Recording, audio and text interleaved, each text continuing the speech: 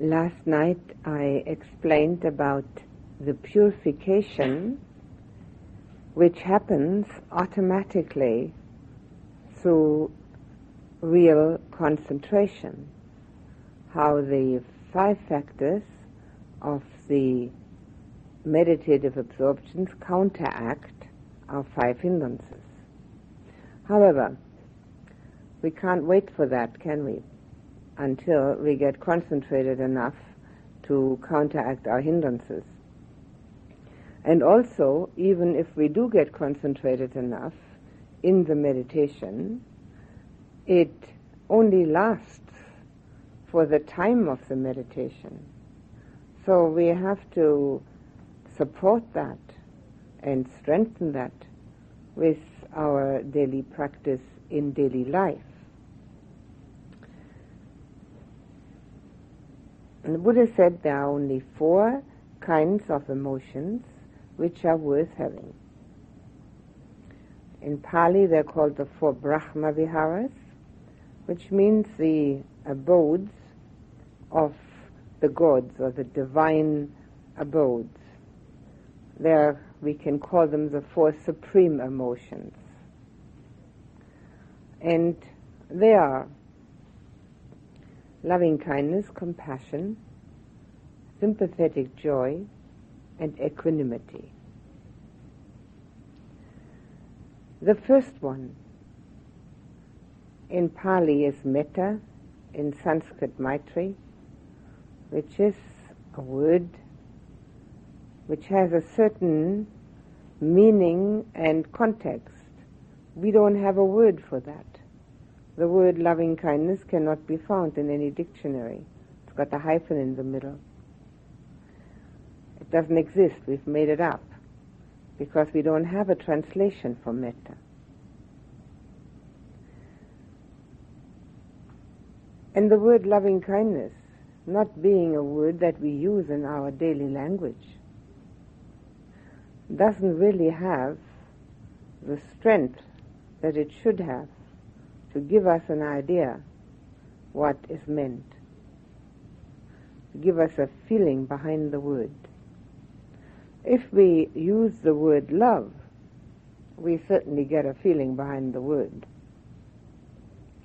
The kind of love that we usually mean and that we are accustomed to is not metta. What we're accustomed to is love between 2 people, or maybe if there's a family, 3 or 4. And sometimes it could be the love of an ideal or the love for the country, something which has a counterpart. Metta doesn't have that at all. Metta is nothing but quality of the heart. There doesn't have to be anybody or anything there. Now the love that we know is dependent. It's dependent upon somebody being there, whom we can love, whom we find is lovable. And most of the time it's also dependent upon the fact that this person or persons love us back. Since we have very little jurisdiction, if any, over that, this is a situation fraught with difficulties. Even should such a person be there that loves us back, we already know, even if we don't like to admit it, since everything is impermanent, particularly feelings, emotions, that too has the aspect of not remaining with us. So all the time that even the most ideal situation may be present, where there is somebody whom we can love and who even loves us back, we have already the underlying fear that this isn't going to remain so, because we at least have enough insight that this is the case with everything that we have ever encountered. And whether we admit it or not, subconsciously that fear is there. Fear is connected with hate, not with love. And it doesn't mean that we now hate that person. It means that we hate the idea of loss. And since this particular ingredient is also in our love, it's neither pure nor satisfying. It may be passionate, it may be pleasurable, but it is not fulfilling because it hasn't got the purity of it. It also has the syndrome of dependency. We're dependent upon the fact that there's somebody else there. And if that person should disappear, we already think, before the person has disappeared, that love will disappear. It's an absurd concept, because love is a quality of the heart, has nothing to do with another person. And besides, there are something like 5 billion people on this planet. And having one of those disappear should make very little difference. In fact, none whatsoever. We don't only have this fear syndrome embedded, but we also have this idea that we want to be loved. And if that is possible, then we may be able to love back. However, wanting to be loved is another absurd idea, because that's somebody else's quality of the heart and not our own. The only thing that we should really want to do is to love. And finding somebody who is really lovable seems to be very difficult. Quite rightly so. Because only the Arahant, the fully enlightened one, is fully lovable. And those people usually are not into relationships.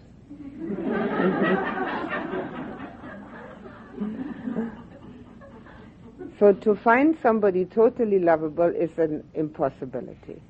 And since we have this ideal idea in our mind, we go around discouraged and maybe even despondent and certainly disappointed. But the disappointment comes from the wrong expectation. We have a totally wrong concept of what people are like. So the first thing to do naturally is to get to know oneself. And when we get to know ourselves, we realize that we are also not totally lovable. And the reason we would like somebody to love us, nevertheless, would be that we get this confirmation that maybe we made a mistake, maybe we are really lovable. Although we ourselves can't find it, but maybe the other person can. None of that is satisfying, fulfilling. None of it actually has any sense of purification in it. Certainly none of it is spiritual. Everything of that nature is bound up with the worldly marketplace, where things are worth something, where people are worth something, whatever it may be. They may be worth money, they may be worth love, they may be worth that. But that is not at all what the purification on the spiritual path is all about.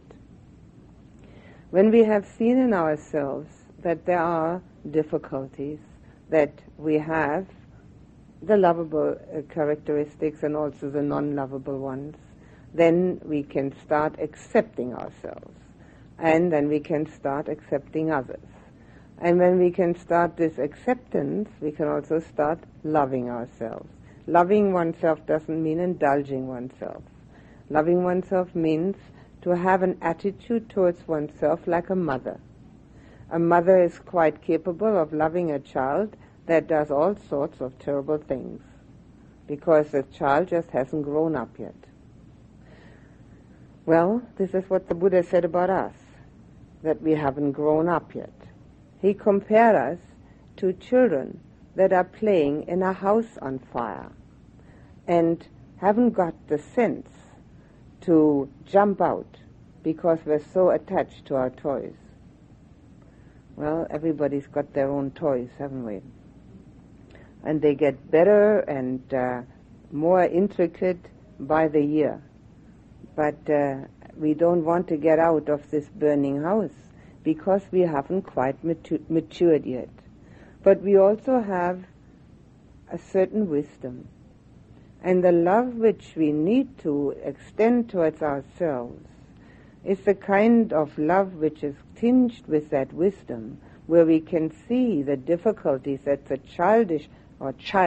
childlike person in us has, when the mother can help. And we have to do that all for ourselves. We can't wait now that somebody else will tell us what to do. We have sufficient wisdom to be able to see that.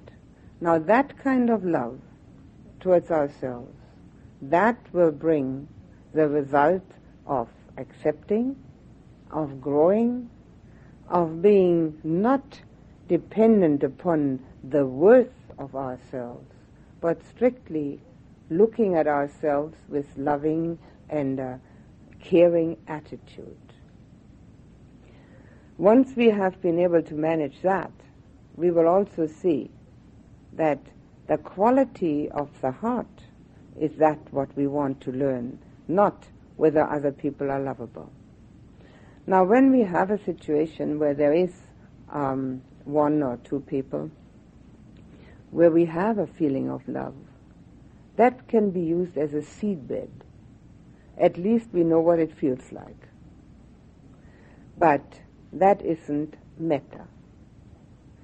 The far enemy of love of metta is hate, obviously.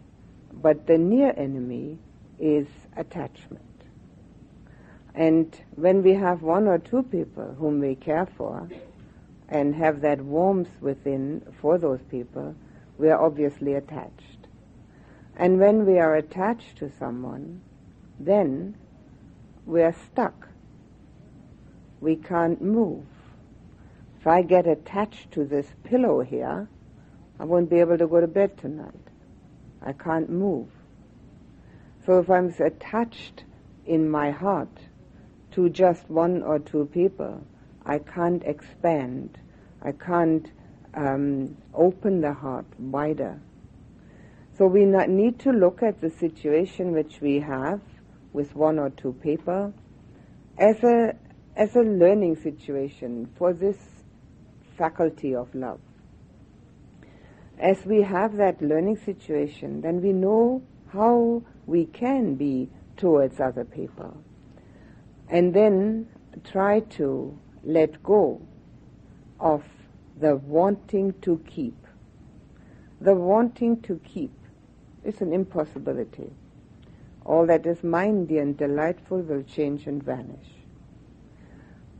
Feelings change. One's own feelings, other people's feelings. People change. Thought processes change. Everything changes. So wanting to keep is a certain invitation to disaster. But wanting to love, that is a purification. And what it means is that we can actually see in ourselves very often when we don't love. I think it would not be exaggerated to say that out of 24 hours in a day, or let's say 17 hours of being awake, most of the hours are being spent not loving, just trying to cope maybe, or worse, disliking, rejecting, resenting, feeling stressed, tense, worried, fearful. That is where we have our learning situation. The whole of our life is an adult education class. And if we see it as that, we have the right slant on it. If we think that this life that we have is meant to give us pleasure, we've got the wrong idea. It won't work. Certainly we're going to have pleasure at some times, but is pleasure really fulfilling? But when we look at it as our growing up period, as the potential for our complete maturing, then when things don't work the way we want them to work, that's no tragedy. That's nothing to worry about. It's nothing but a test. And if we don't pass it, we get the same one over and over again until finally we've learned our lesson. And I'm sure that many can see in their own lives, having had the same situation happen over and over, until finally it dawns on us, I've got to do this differently. It doesn't work. And when we do that, then we've passed that test and we're ready for the next one. The purification of the heart is a spiritual endeavor, and we have every opportunity to do that in daily living. All of us have confrontations. All of us very often don't get what we want or get what we don't want. And our reactions are practically pre-programmed. Press a button and the same printout.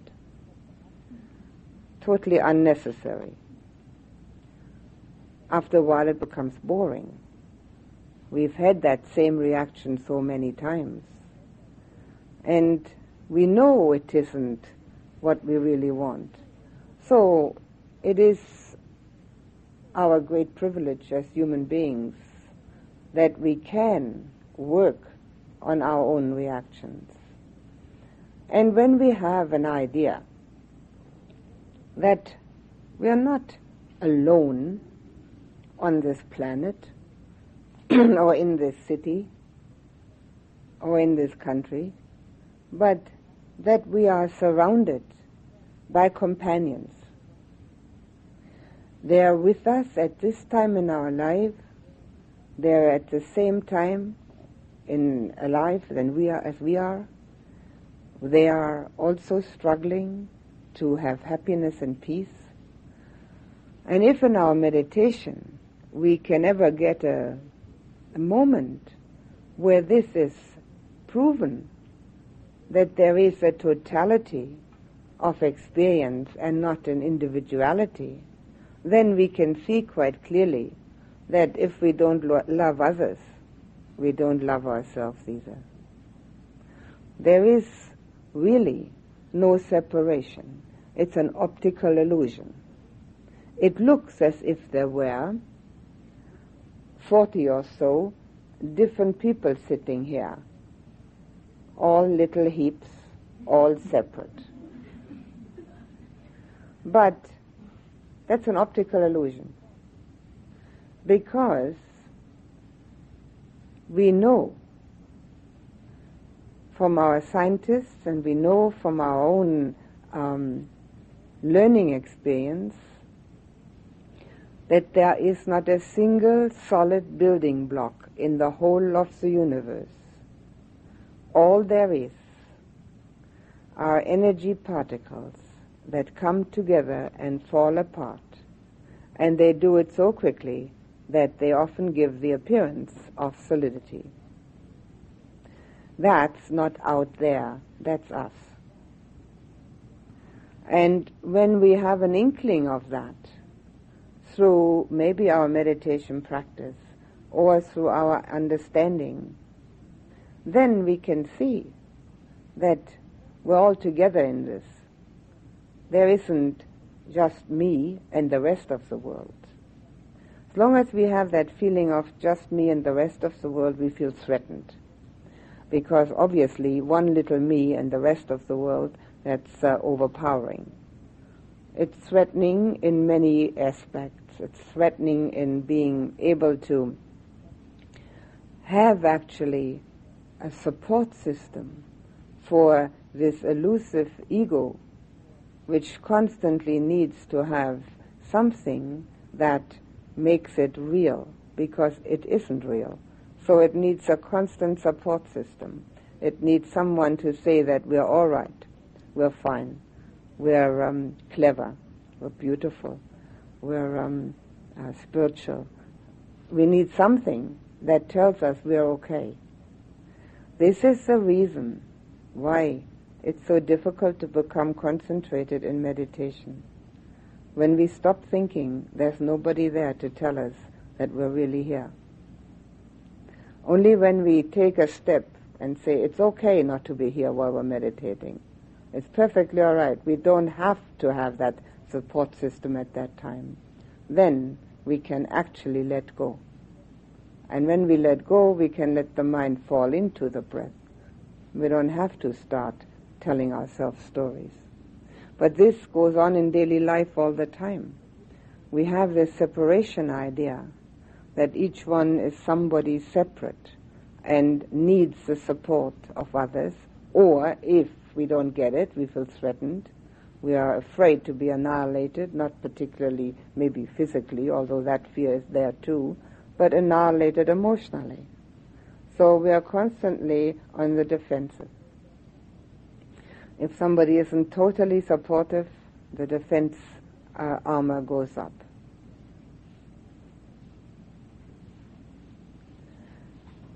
What we see in ourselves is exactly that, what happens in the world around us. It can be compared to the border in a country. We come to the border in a country, we have to show our credentials, passports, and we have to prove that we're not going to be a burden to the government, and then they let us in. We do exactly that with our heart. Everybody whom we let in has to show their credentials, and they also have to prove that they're not going to be a burden to us, and then we might let them in. What we see in the world hasn't been invented by somebody else. It's nothing but a mirror image of what we do. And if we deplore the fact that there is no peace in the world, that there's constantly something happening where people are killed and maimed and terrorized, and wherever we look there's something like that happening, it's because we haven't got that kind of peace in our heart where we can actually love living beings totally independent of who they are, whether they're lovable or not, whether they want us to love them, whether they're going to love back, totally independent of any outer condition. Because we haven't practiced that, because we haven't learned that, that's why we see in the world the terror and the war that is happening over and over again. Obviously, not every person will do this, will try to work on the purification of the heart. But if we have any interest in making this planet of ours more peaceful, where can we start? It's not with a protest march or with writing things on walls or stickers on cars. None of that is going to bring peace to this world. But one person, one single person who becomes loving and peaceful adds to love and peace in this world. And if there's more than one, that addition is greater. But it isn't lip service. It's got to be a feeling. And only when it becomes a feeling, then it can generate outward to others. Because we feel what other people are on about.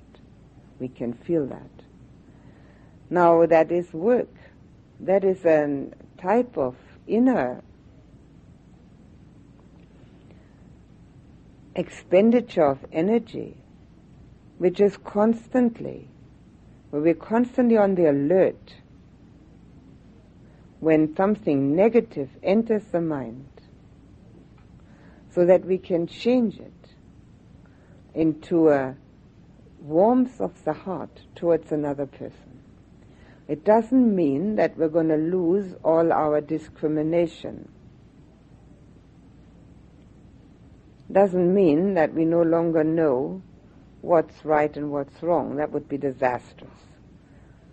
But it means that we don't have to hate that what is wrong. It means that we understand the difficulties, and that we are again and again practicing, and that is real practice, to love that and those whom we find particularly unlovable. It's too easy to love someone who has all the qualities and the credentials that are our prerequisite for entry. That's too easy. We have to start opening up these barriers and the borders, the limitations of our heart. Then it becomes a spiritual path and spiritual practice in everyday life. Doesn't matter where we are, it doesn't matter what we do. It has no bearing on any outer condition. It is strictly an inner condition. And when we are no longer dependent upon some particular person to be there in order to feel love, we also have a feeling of inner strength, because we have become independent. We have that independence of our own choices. We do not have to wait for someone to be there.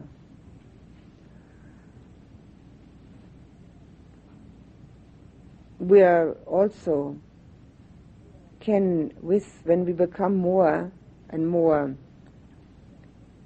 aware of how we are reacting, we will see that we are often reacting negatively towards small and unimportant matters. Now that too needs to be watched. Maybe someone grabs our parking space, or someone pulls ahead right in front of us when driving, or we're waiting to be served in a shop and the fellow comes in brand new and gets served first. These are totally unimportant and minor matters, and yet our reaction can be quite negative to that. We didn't get what we wanted. And because we think that we are the center of the universe, although it sounds absurd, we still think that and feel that, we are on the defensive, or even sometimes on the attack. We might even become aggressive about it. That needs to be watched too, because the more negativities the mind and the heart have, the more of a deep rut is made into that direction. It's like making scratches into a beautiful jewel, which are very hard to repair.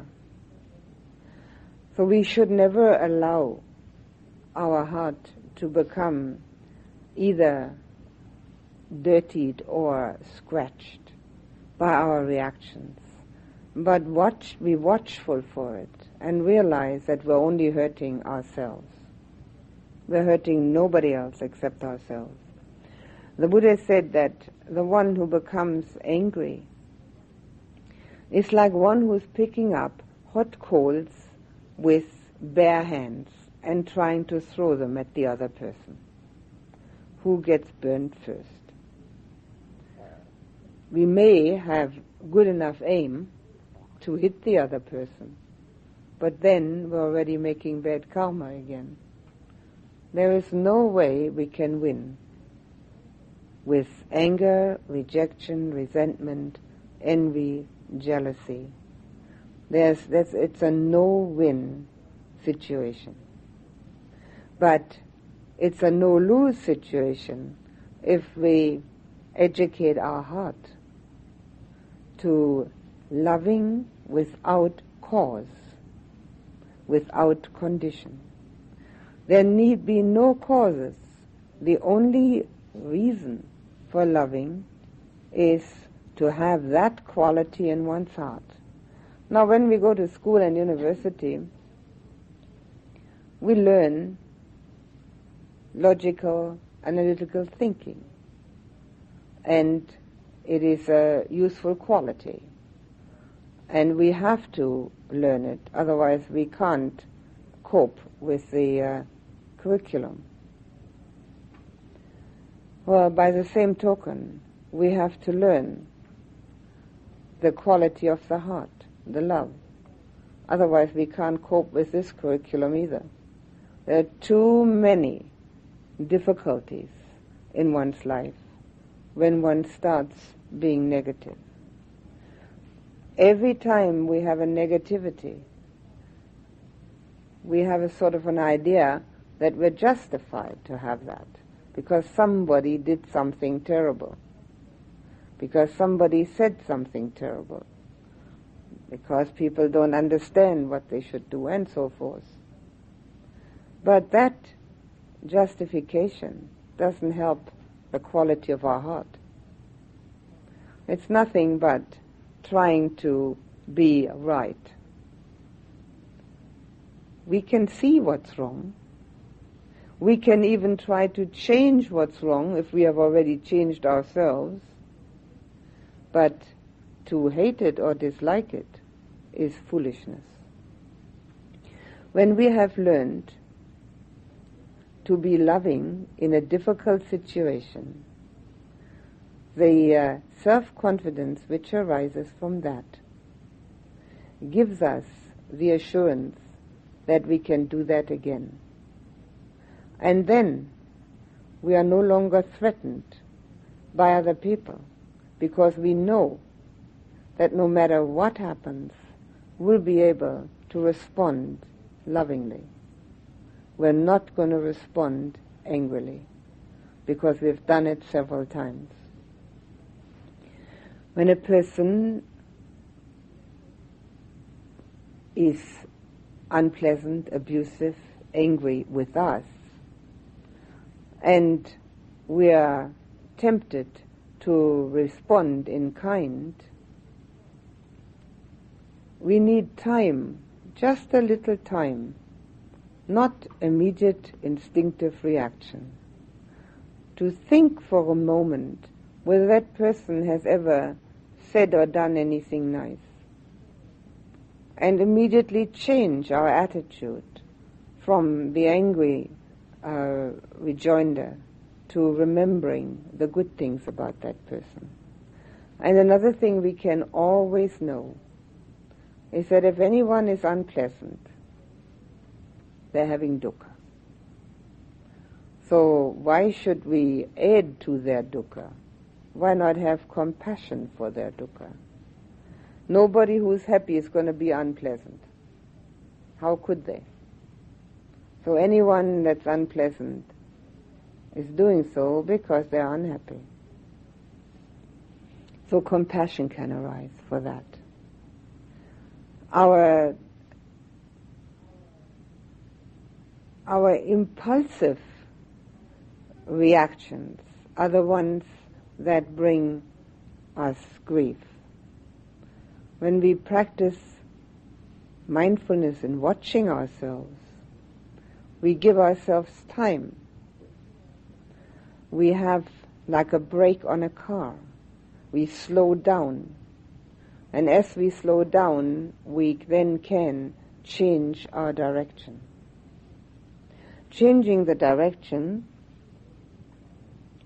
means that we do not get into the danger of, first of all, making a rut of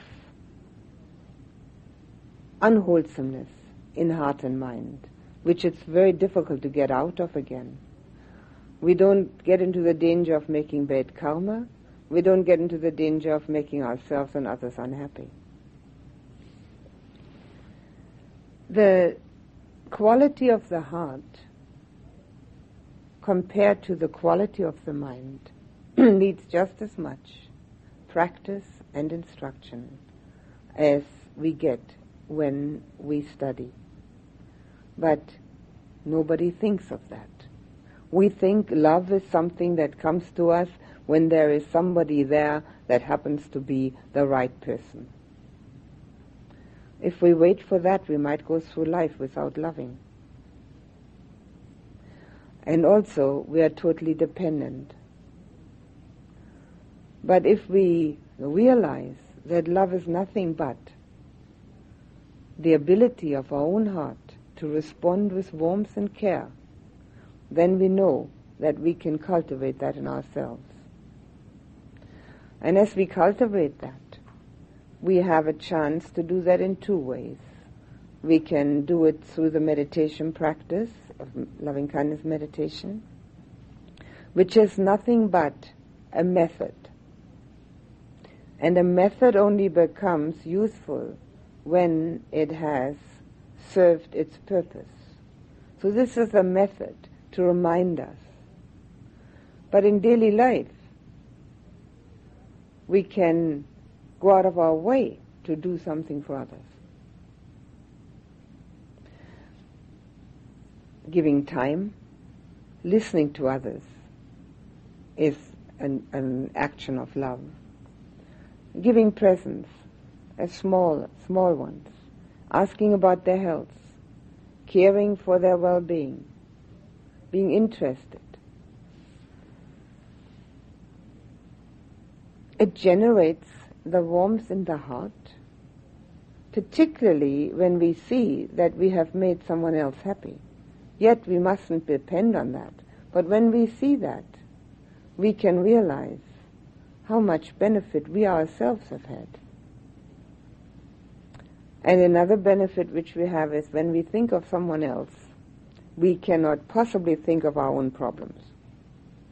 So at that time, we haven't got a single problem. So the more we cultivate that in our heart, the easier life is. It's smoother, it flows, it's harmonious. No obstacles. It's like the oil in the machinery. Everything works nicely. The negativities eventually drop away. And as they drop away, the heart becomes pure. There are two ways of liberation. Chitta vimutti and panya vimutti. Vimutti means liberation. Liberation through the heart, liberation through wisdom. Either way can lead us to complete freedom from all dukkha. The liberation of the heart leads through cultivating love, independent and unconditioned, and also through the concentration in the meditative absorptions. The wisdom, liberation through wisdom, leads through the insight path. However, when the final goal has been reached, both have to come together. When one has wisdom, one will also have the wisdom to have the pure heart. When one has a pure heart, one also has the wisdom. When our emotions are negative, or not only negative, but passionate, might be quite positive, but passionate, we can see nothing but the emotion. Again, it's like ocean waves which drown us. So, specifically, when they are so passionate either in wanting or in rejecting, that we can't think of anything else. We certainly can't meditate then, and we're certainly totally overrun by that wanting. So the purification of our emotions brings clarification of thought. It's only when the emotion has calmed down and has become unconditional love, a love which is not attached but only giving, that the thought process can be clear, because nothing can happen to that love. It cannot be rejected, it cannot be lost, because it's only quality of the heart. It doesn't hang on to anyone or anything. With that comes the clarification of our thought process. So with the purification of that, the wisdom also arises. This is a practice for everyday life. Everyday life is the best working ground for that. The more people we deal with, the more opportunities we have to love them, or not.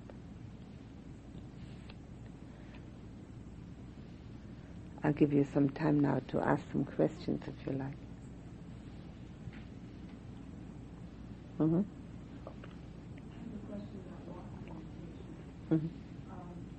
When I do walking meditation today, I had a strong feeling, sensation, and it was so strong that it was overpowering my awareness of my sensation of my feet.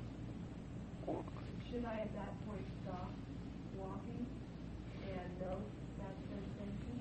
Well, you did already. What sort of sensation? A feeling of heaviness and sadness. Well, you see, you already noted it, because otherwise you wouldn't know that it's there.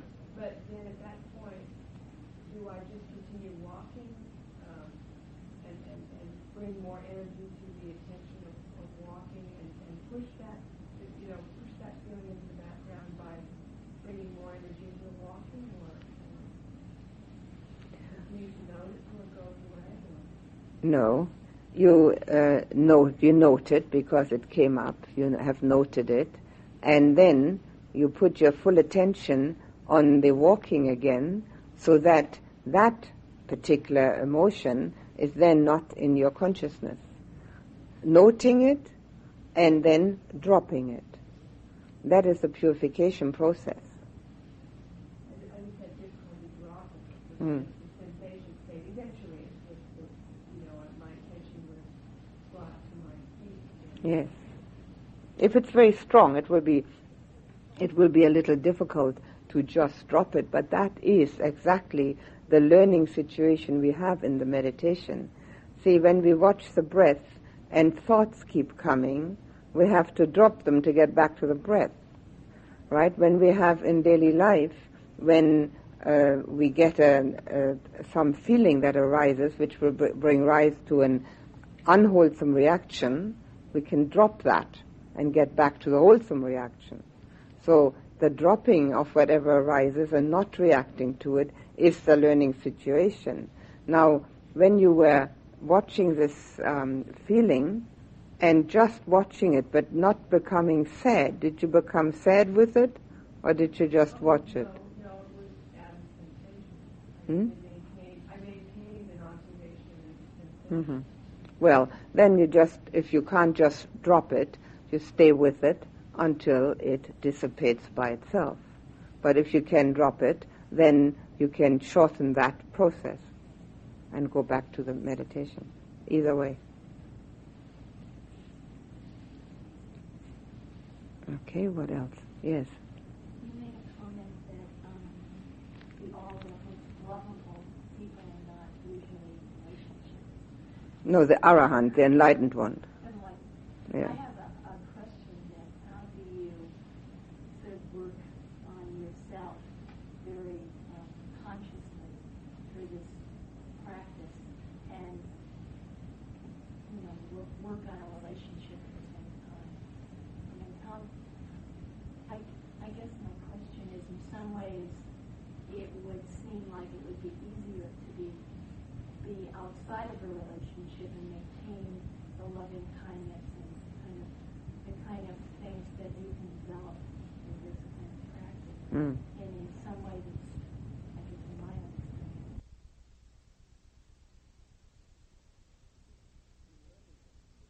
understanding. Learning experience for oneself, and if one possibly that learning experience has not been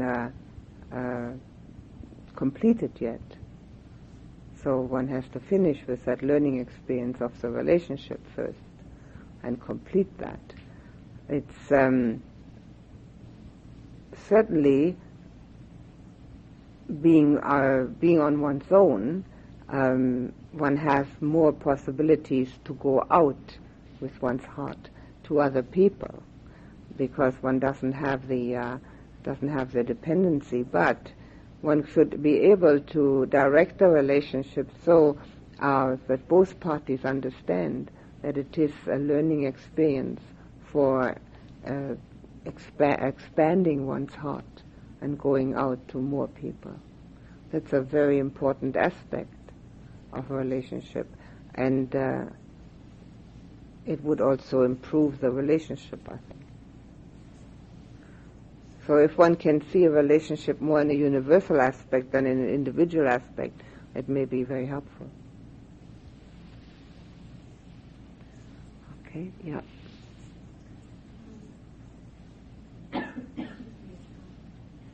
Welcome.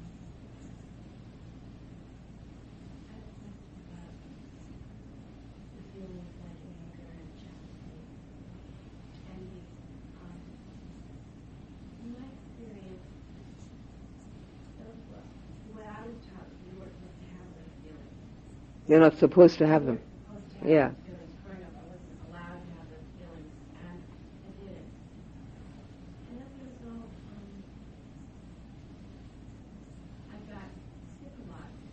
Mm-hmm. So I've had real trouble with the whole idea of Metta and trying to, on the one hand, allow when negative feelings, let them out now, but on the other hand, not let them out in terms of right understanding. I'm confused about right understanding about this whole area in that sense. In other words, what to do with the negative feelings, huh? Okay. Because it was always what I did, and what didn't serve me. I tried to be nice, tried to be loving. It was angry underneath. Well, that's a problem.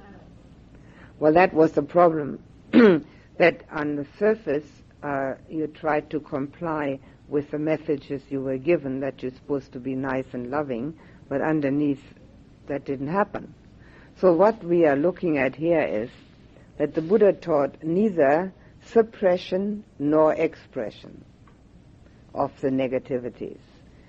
He taught recognition, no blame, change. So it's a recognition of the feeling. You acknowledge it. It's there. If you don't acknowledge the feeling, there's nothing you can do with it. It has to be acknowledged. Then, when one has acknowledged it and it's negative, one doesn't start blaming oneself. Because if one blames oneself, one has two negativities instead of one. One already has one negativity, and then the blame on top of that makes it worse. One accepts it that it's there, and then one goes about changing it.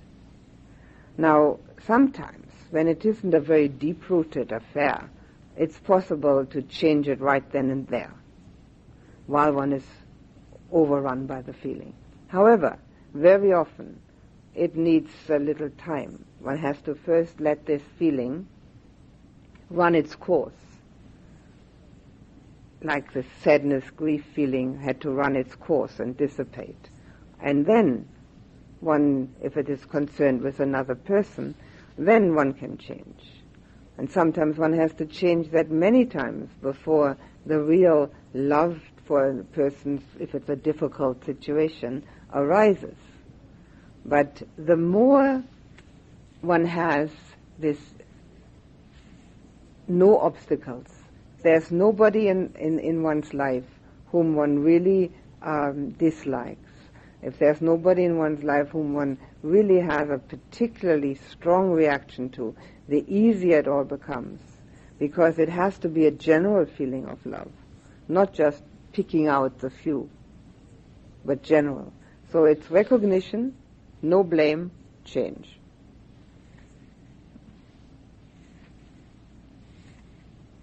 Yes. If I'm related to somebody who is reactive, strongly reactive, and I am working with Dharma and cutting my own reaction, I notice also maybe there's some, in my effort to be detached, there's also separation that comes maybe of condescension or superior to the other person for me doing that work, and the other person maybe not doing it. Yes. Well, the other person might even feel that you are not loving because you're not reacting. That also happens. They would prefer a negative reaction to no reaction. That's not uncommon. So the only thing to do is to strengthen again and again one's feelings of love and compassion and helpfulness, so that the other person can actually feel that. We make it so strong that there's no doubt about it. And then the reactions are, we are not to have a non-reaction. The reactions that we are helpful are those that are positive rather than negative. And of course, sometimes it does appear as if one is acting in a superior way. But one has to check out in oneself whether one actually feels superior or not. If one doesn't. That's what I was saying. And sometimes I actually do feel superior. I'm wondering about working with that negative. Well, when one actually feels superior, then a very good idea is to remember one's own difficulties and all the ones that are still arising, and also to remember one's own impermanence, how one isn't neither superior nor inferior. It's all just a process that's going on. So maybe the easiest is to remember one's own difficulties.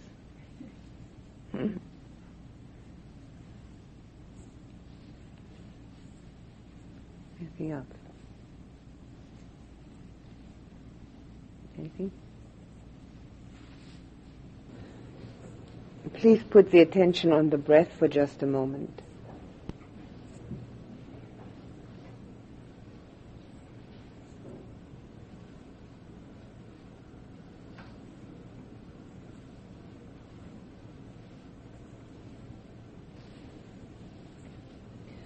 Now think of yourself as your own mother and child.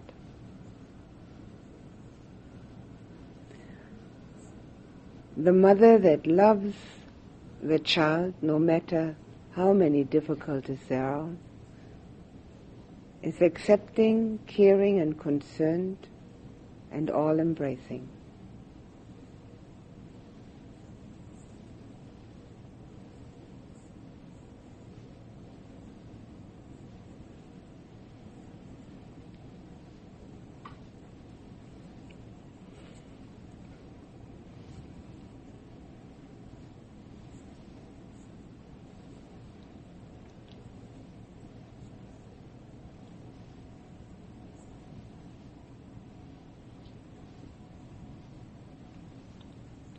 Now think of yourself as the mother of the person nearest you in this hall. And fill that person with your care, concern, acceptance, and embrace that person with motherly love.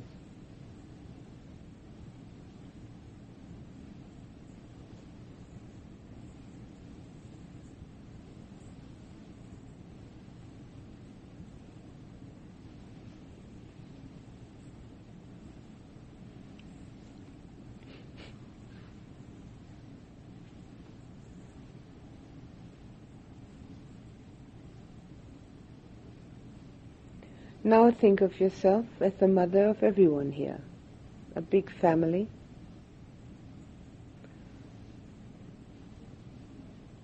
Being full of care and concern and acceptance for everyone. Reaching out to everyone with love and compassion.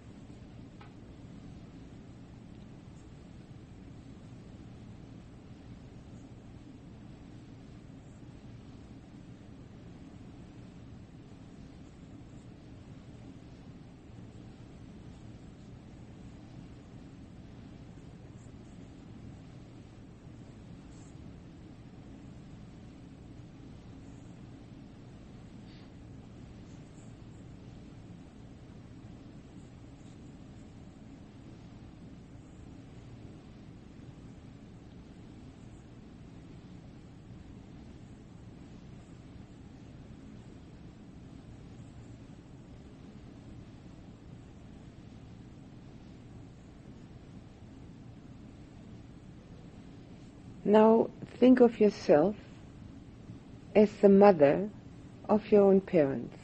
Reverse the role. Accept them. Realize their difficulties. Fill them with your care, with your concern for their well-being, with helpfulness, and embrace them with all-embracing love.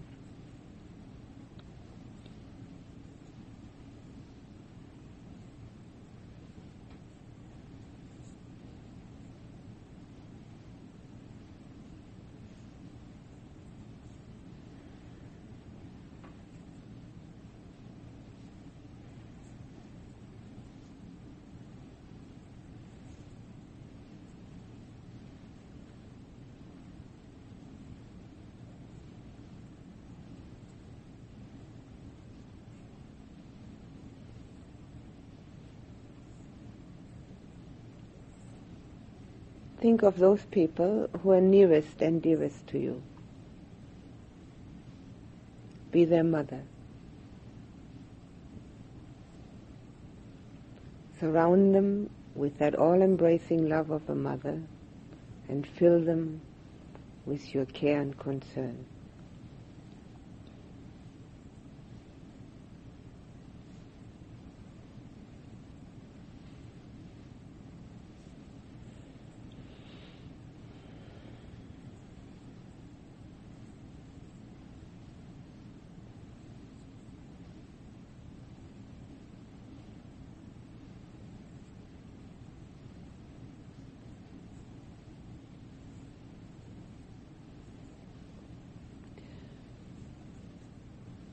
Think of yourself as the mother of all your good friends.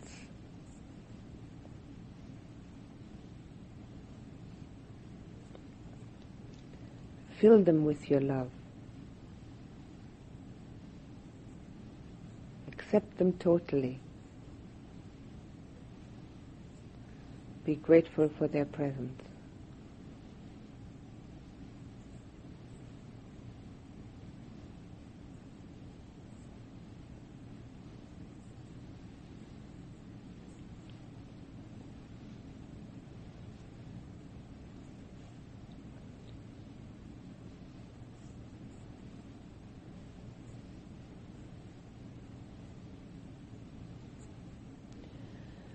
Now think of anyone whom you find difficult to love, and think of yourself as that person's mother. Children are often difficult. Mothers love just the same. Open your heart to that person. Forgive and forget. Accept him or her. Remember, everyone has difficulties. And embrace that person with motherly love.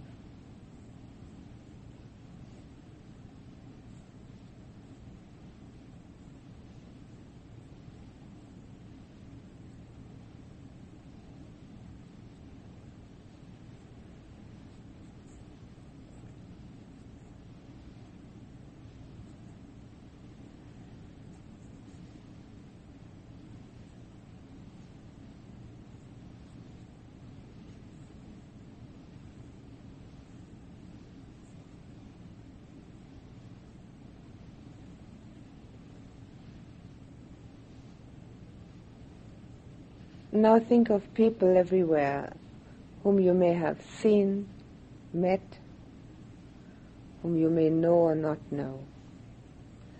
Open your heart wider and wider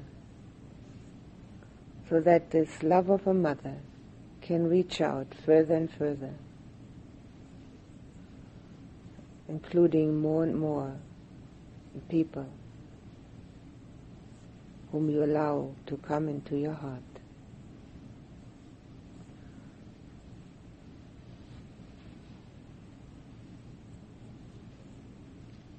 Think of people whom you meet sometimes, near here, those further away, and then those you've never met.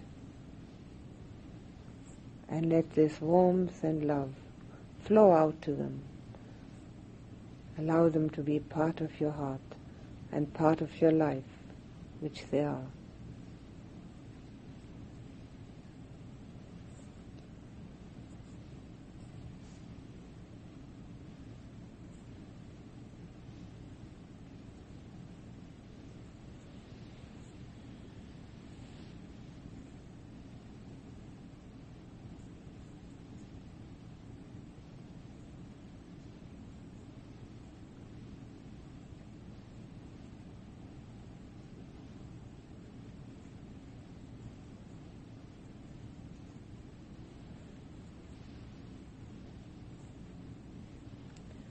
Now put your attention back on yourself and feel the softness and the gentleness that a mother feels for her child. Feel that within.